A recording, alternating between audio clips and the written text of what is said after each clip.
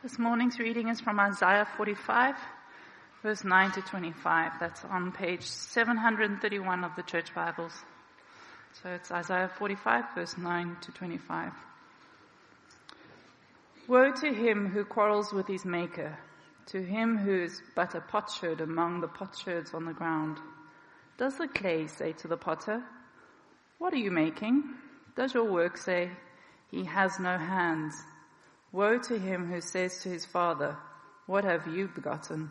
Or to his mother, "What have you brought to birth?" This is what the Lord says, the Holy One of Israel and its Maker, concerning the things to come. Do you question me about my children, or give me orders about the work of my hands? It is I who made the earth and created mankind upon it. My own hand stretched out the heavens. I marshaled their starry hosts. I will raise up Cyrus in my righteousness.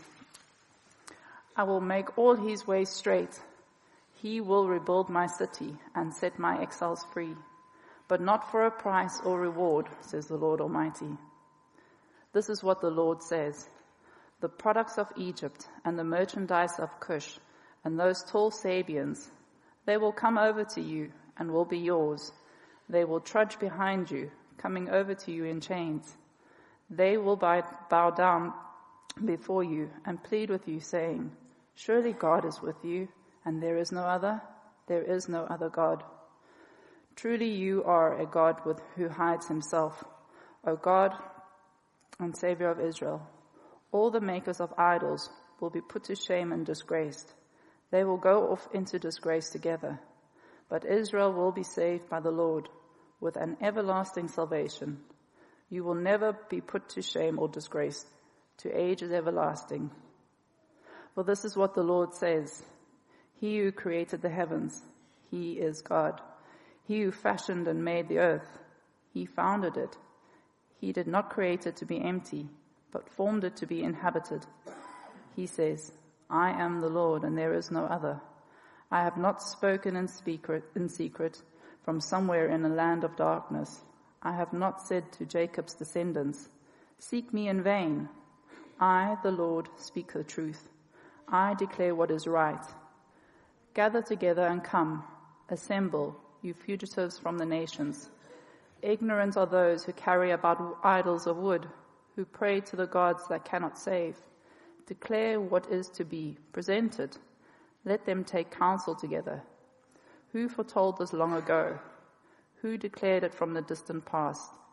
Was it not I, the Lord? And there is no God apart from me, a righteous God and a Savior. There is none but me. Turn to me and be saved, all you ends of the earth, for I am God and there is no other. By myself I have sworn, my mouth has uttered in all integrity a word that will not be revoked. Before me every knee will bow, by me every tongue will swear. They will say of me, in the Lord alone are righteousness and strength. All who have raged against him will come to him and be put to shame. But in the Lord all the descendants of Israel will be found righteous and will exult. This is the word of the Lord.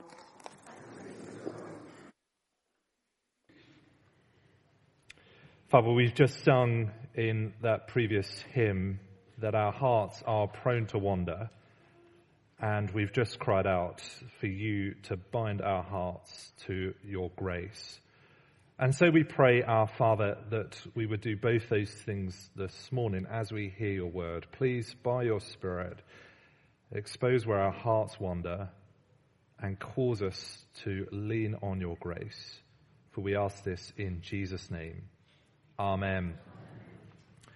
I wonder how you are when it comes to trusting others. Take, for example, the car journey. Are you someone who sits in the passenger seat, drifts off to sleep, or are you the backseat driver? I can see a few people nudging their partners, who has to tell everyone, the potential hazards coming up. Or I wonder how you are with social plans. You've got a party coming up. Someone else is organising it. Are you happy to sit back and just enjoy what they plan? Or are you there nagging the person, telling them to buy the buffet and check that they've got the balloons blowing up at the right time? See, trust in others isn't straightforward, is it?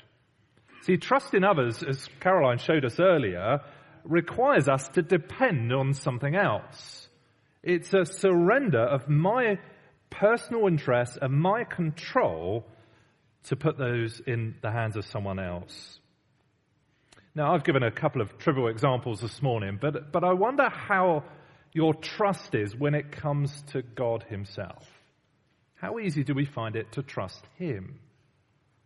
Perhaps when it comes to his word, and his word says something that just doesn't seem to resonate with our world or resonate with the way we might do things. How are we when we trust him with those things? Or what about his provision? How are we at trusting that he will provide our daily bread? Perhaps when the monthly bills get tight, or our children, we don't know really how to bring them up. Or how easy do we find it to trust his goodness? Perhaps when our life takes a turn into a dark valley.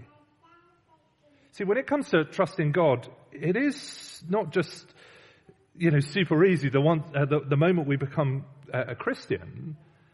Actually, there is still that difficulty in trusting him.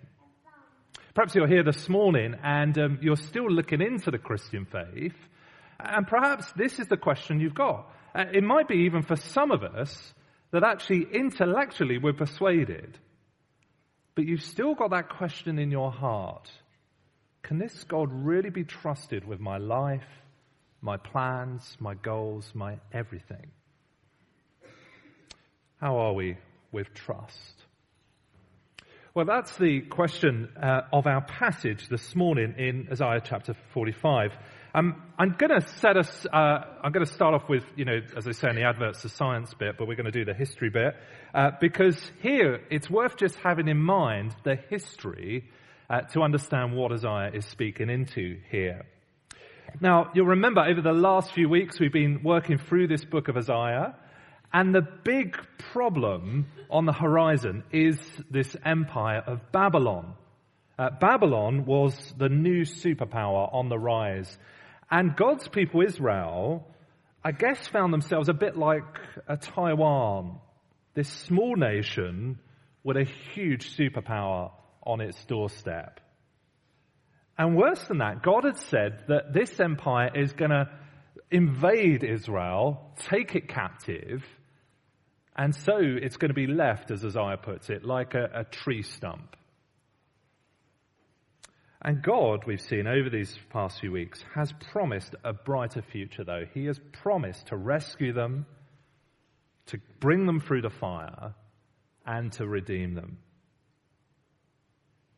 But in this passage, there's a huge shock. And it comes at the end of chapter 44.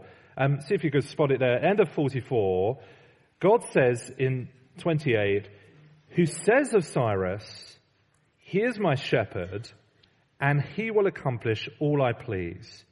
He will say of Jerusalem, 'Let it be rebuilt,' and of the temple, 'Let its foundations be laid.'" See, notice who he's speaking about here. Who's going to do this work of rescue? Well, it's Cyrus. Now, maybe you hear that and you think, what's the big deal? Well, let me explain. Cyrus is the new kid on the block. We've been looking at Babylon, and you'll see on your sheets, and there's a diagram behind me, you'll see that the last king of Babylon is Belshazzar. Remember the writing on the wall person? Well, the writing was on the wall for him, quite literally, as he was the last emperor of Babylon. And on the right-hand side of this diagram, you'll see this new kid on the block, Cyrus. He's the emperor of Persia, or the king of Persia. And God says, I'm going to, look at how he describes him. This king is my shepherd. He's going to accomplish what I want. Or in 45 verse 1, it's quite shocking language. God calls him his anointed one. That's a phrase used of David and the kings. And so here's the shock. God is going to deliver on his promises, but in a way that people have not been able to fathom. He's going to choose a pagan king of a huge empire to accomplish his purposes.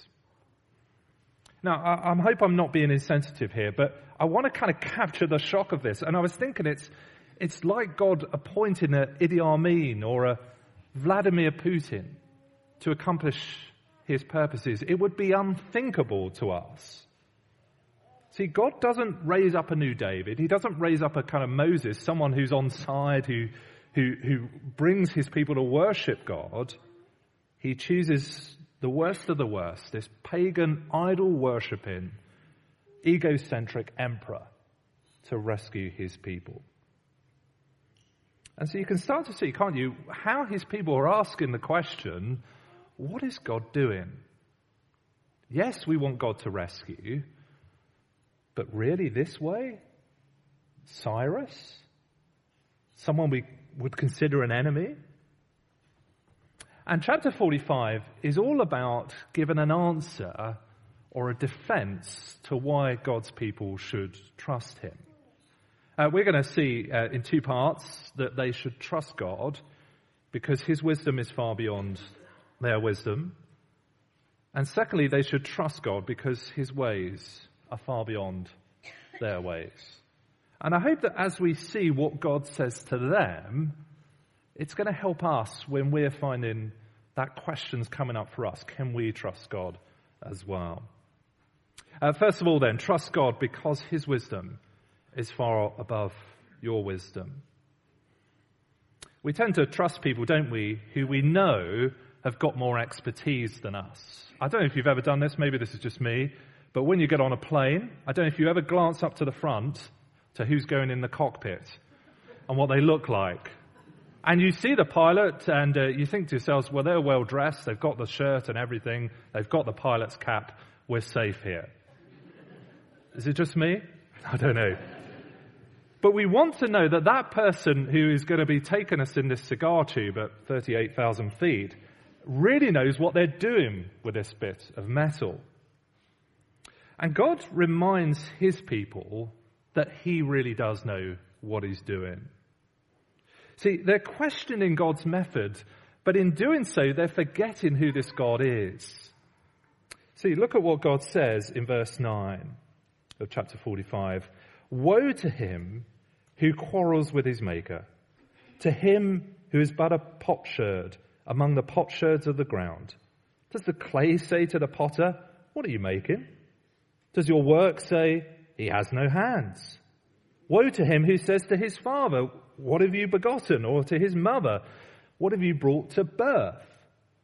Now, I had to look this up, a potsherd. I had no idea what this was. But here's a picture of a potsherd. It is one of those broken bits of pottery that archaeologists get very excited at finding in the ground. And God says that their questioning makes as much sense of one of these potsherds coming out of the ground and questioning the one who made it. Now, I'm not really made pots, let's be honest, but I do love the odd bit of woodwork. And I've produced things that I'm quite proud of. I've never once had my kind of woodwork or my IKEA furniture ever have a conversation with me about how I should have improved my methods. It'd be unthinkable. It's ridiculous. Or take verse 10, where he talks about the newborn baby arguing with their mother or father. Now, I didn't have time to check with our midwives here, but I'm pretty sure if I ask our midwives, there's never been an incident of a baby coming out of, well, let's not go into detail, a baby coming out and then turning around and questioning to their mother, Mother, what do you think you're doing? It would be unthinkable. Now, I know these are comical images, but this is the point. See, God uses this comedy to reveal how ridiculous it is for his people to question his methods. Now, hear me right on this. This is not God saying he's beyond question. We see God being very patient with his people, explaining his methods, taking them gently. And it's not all God says. Remember, there's a whole Bible here of God persuading us that he really can be trusted. But he is talking into that persistent attitude that thinks, God cannot possibly know something that I can't understand. See, to that, God says, remember, I'm the potter and you're the potsherd in the ground. And you see why it's just so crazy in verse 12, because verse 12 he says, it is I who made the earth and created mankind upon it. My own hands stretched out the heavens. I marshaled their starry hosts.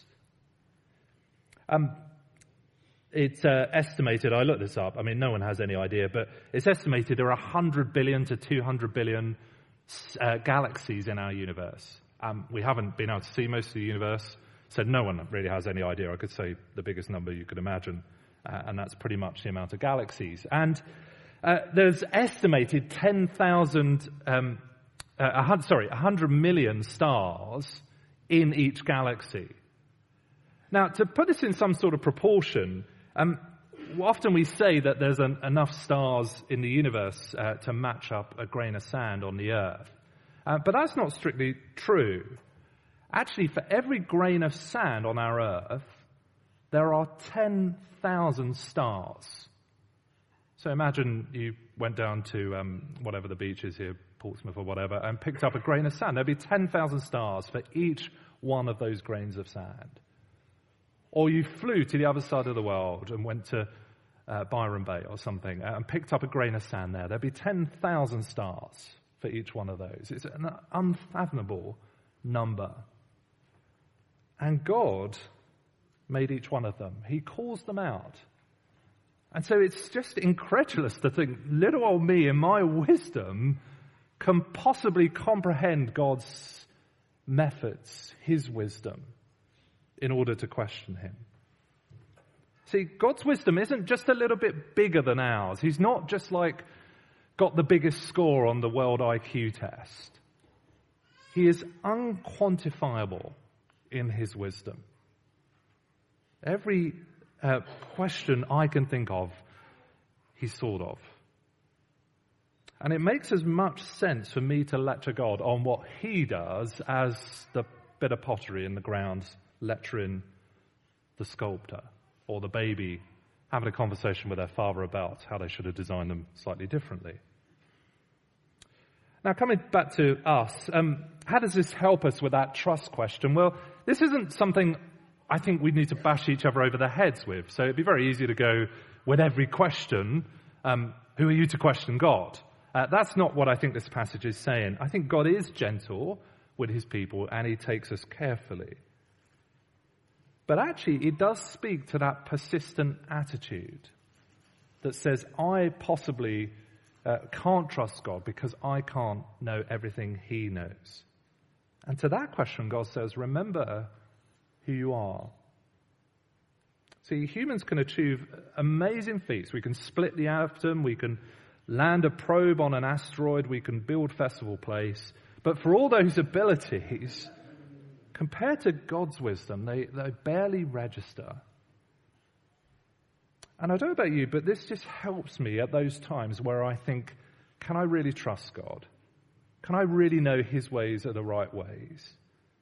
Actually, I am the pottery. I am the child. And he is the parent. He is the sculptor. There's a second reason, though, on this trust question we see here, why his people should trust him. And that is because his ways are beyond our ways. It's not just the wisdom of God that people are forgetting, but actually how his ways are much better than their ways. See, the people, they hear this Cyrus figure, this pagan king is going to come and rescue them, and all they can hear is, that is a bad idea. Why does God use that method? Why not our method? But God reveals that he's got something far bigger up his sleeve through this method than anything they can imagine. Our passage, it pivots around verse 14, so first half is looking up to 1 to 13. The second half switches slightly in 14. And there we see that God says, the products of Egypt and the merchandise of Cush and those tall Sabanians, they will come over to you, and they will be yours, and they will trudge behind you, coming over to you in chains, and they will bow down before you and plead with you, saying, Surely God is with you, and there is no other God. To speak about Cush and Sabanians, that was the extreme south of the known world. It's like saying these people are going to come from Timbuktu to you. But notice what they're saying. They're coming saying, surely God is with you. There is no other God. See, here's the thing we've seen in Isaiah. God has wanted his people to see there is no other. But here, people from the ends of the earth are going to recognize that as well. That there is no other God. He is incomparable. Or see how he puts it in verse 23. He says, by myself I have sworn, my mouth has uttered in all integrity a word that will not be revoked. Before me every knee will bow. By me every tongue will swear. They will say of me, in the Lord alone are righteousness and strength. Do you see what's going on here? God's plan is not just to take his people back to a small patch of land by the Mediterranean. God's plan here is for the ends of the earth to recognize who he is. See, God doesn't reject his people. Far from it. We see in 17 that he's going to save them, as he puts it, with an everlasting salvation. But he's going to do that in a way that not only saves Israel, but takes his salvation out to the ends of the earth. See, Cyrus is used not because God couldn't find anyone better. Cyrus isn't used because God ran out of ideas. See, Cyrus, this foreign pagan king, was used because God wanted his name to go out to this empire.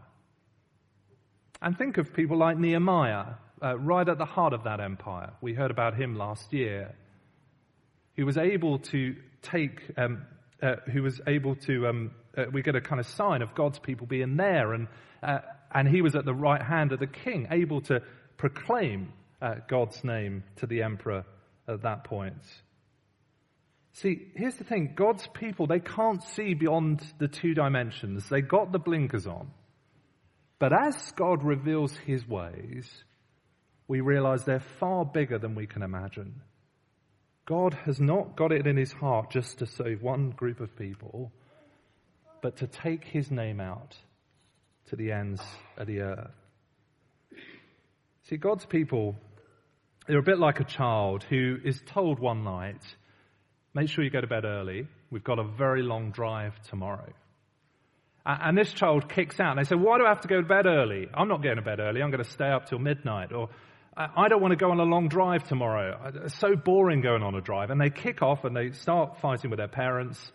And they refuse to do it.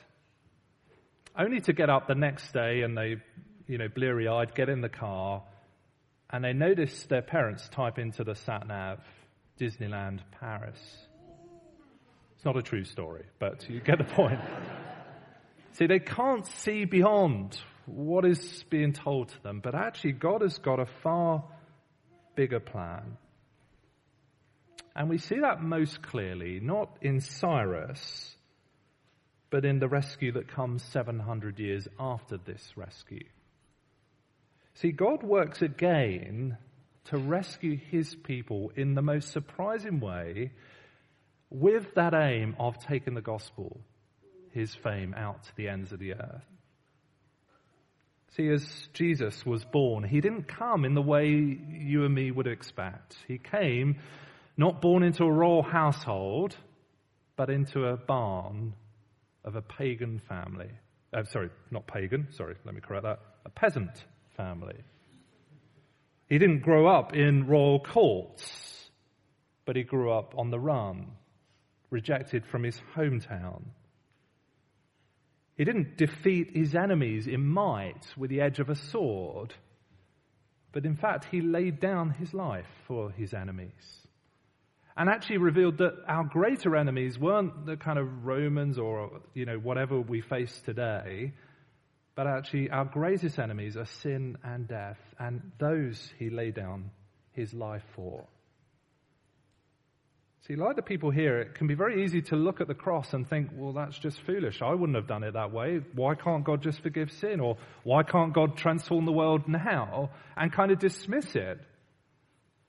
But in God's plans, we see a far greater plan to save not just a people or a person, but to save the whole earth that is in him. And since the cross, God has done that time and time again. That is God's way.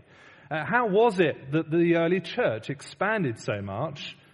Well, remember Acts 8, it was through a great persecution. And as people went out, they spoke about what they believed. Or how was it that the gospel got right to the center of the power house of the day, the Roman Empire? Well, God chose its greatest opponent, Paul, to take the gospel there. And ever since that point, there have been numerous occasions. Augustine, you may know, was the greatest mind probably the church has ever known, defended the faith, and his stuff's read, 1,500 years later. He was a promiscuous, self-indulged philosopher, and yet chosen to defend the gospel like no other.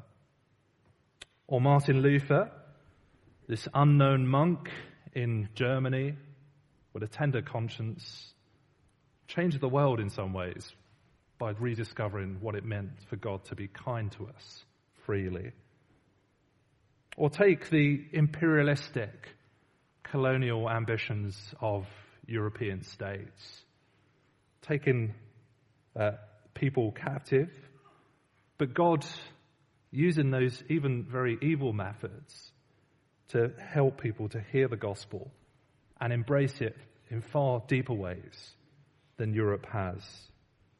See, even today, God is using surprising methods, taking what seems foolish, what seems to not make sense, and to bring about his purposes, to bring about not just one group of people being saved, but to save every tribe, tongue, and nation.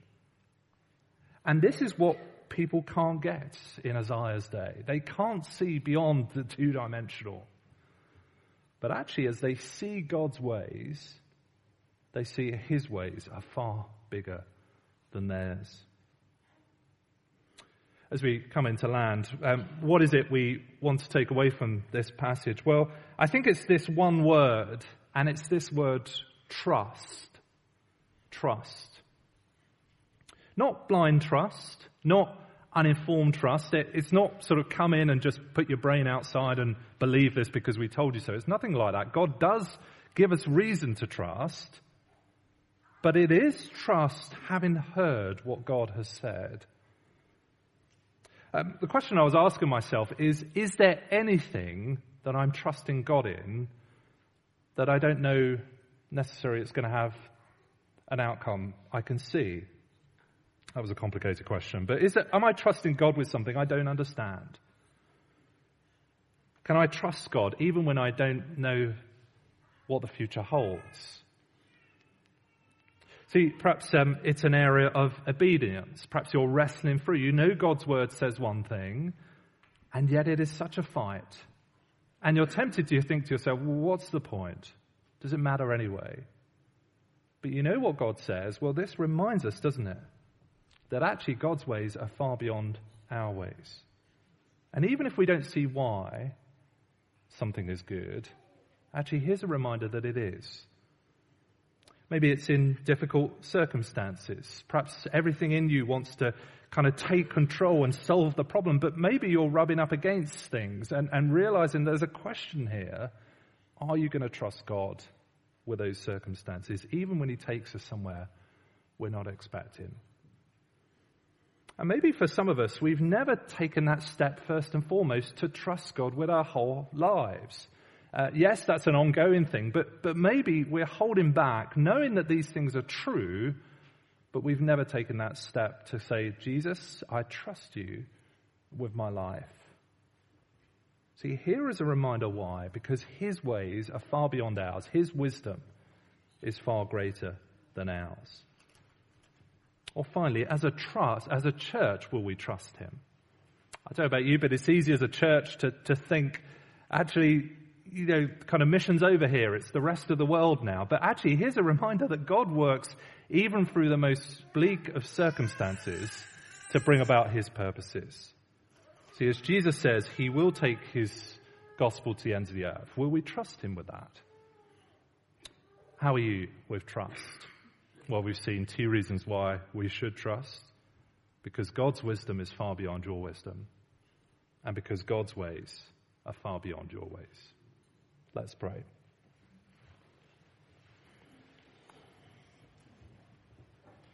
Before me, every knee will bow. By me, every tongue will swear. They will say of me, in the Lord alone are righteousness and strength. Forgive us, Father, when we think we know better, when we don't trust. Thank you, Father, for this reminder that your wisdom is far beyond ours and your ways are far beyond our imagining. And we pray for each and every one of us, whatever we're facing, whatever we're wrestling through, that you would encourage our hearts to trust you more. For we ask in Jesus' name. Amen.